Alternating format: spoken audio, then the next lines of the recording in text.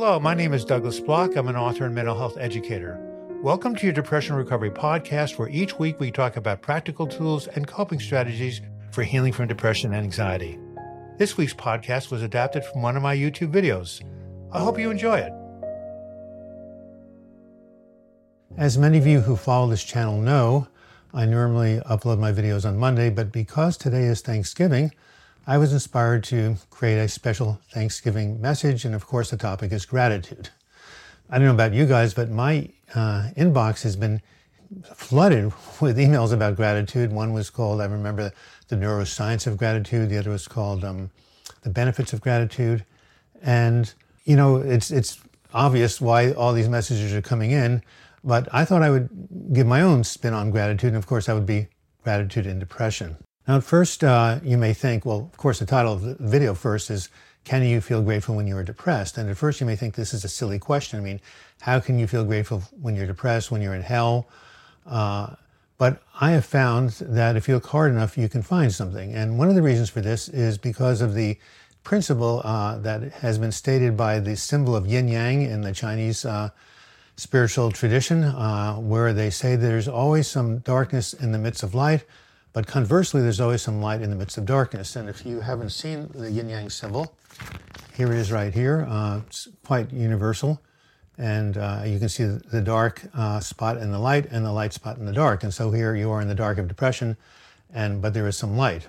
For example, during my last 2 depressive episodes, I was very grateful that people reached out to me, even though they couldn't take me out of my nightmare. When I have asked my clients about what they feel grateful for, they've said, well, at least I have a roof over my head, I have food in the cupboard, my health is reasonably good, the sun came out today, I feel the love of a child, etc. And as you find more and more things to be grateful for, there's a principle of the universe that says that whatever you focus on expands. And so as you look for more things to be grateful for, you'll find others. And now, this is not only good for your emotional health, it's actually good for your brain. Because researchers at Duke University have shown that when people experience gratitude, certain changes take place in their neurotransmitters. For example, serotonin and norepinephrine increase, the pleasure chemical dopamine increases, and the stress chemical cortisol decreases.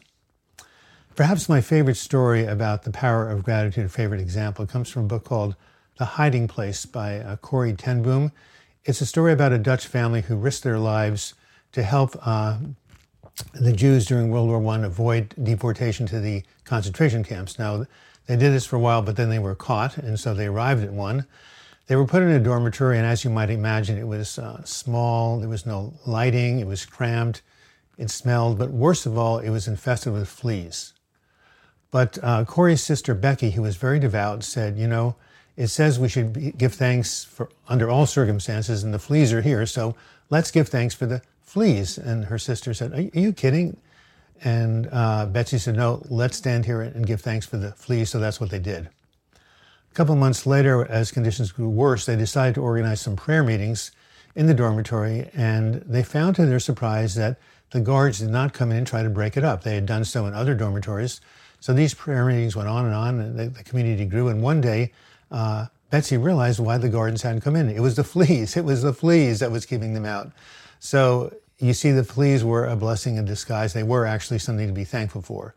Perhaps this is why the Apostle Paul said, be thankful in all things. I want to end this with a caveat, and that is that if you are in a serious depression, it is virtually impossible to hold a positive thought for any given period of time. And so if you're right now on Thanksgiving Day feeling down and you can't feel anything to be grateful for, don't worry, don't put yourself down. It's okay. Just accept where you are right now in the here and now. There will come a day when you will start to feel better and you will find things to be grateful for. But right now, just accept where you are and love yourself just as you are.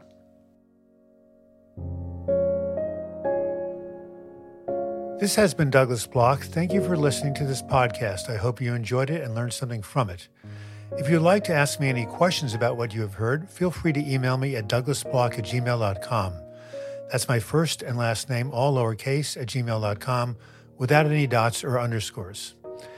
If you would like to learn more about my work with depression, you can visit my website, www.healingfromdepression.com, or go to my YouTube channel. Just open up YouTube and type in the words Douglas Bloch Depression, and my depression recovery channel should come right up. Finally, I would like to remind you that depression and anxiety are treatable conditions. It may take time to find the right therapy or a combination of therapies, but if you persevere, you can achieve the healing that you seek. And until our next podcast, I wish you the best in your mental health recovery. Thank you for listening.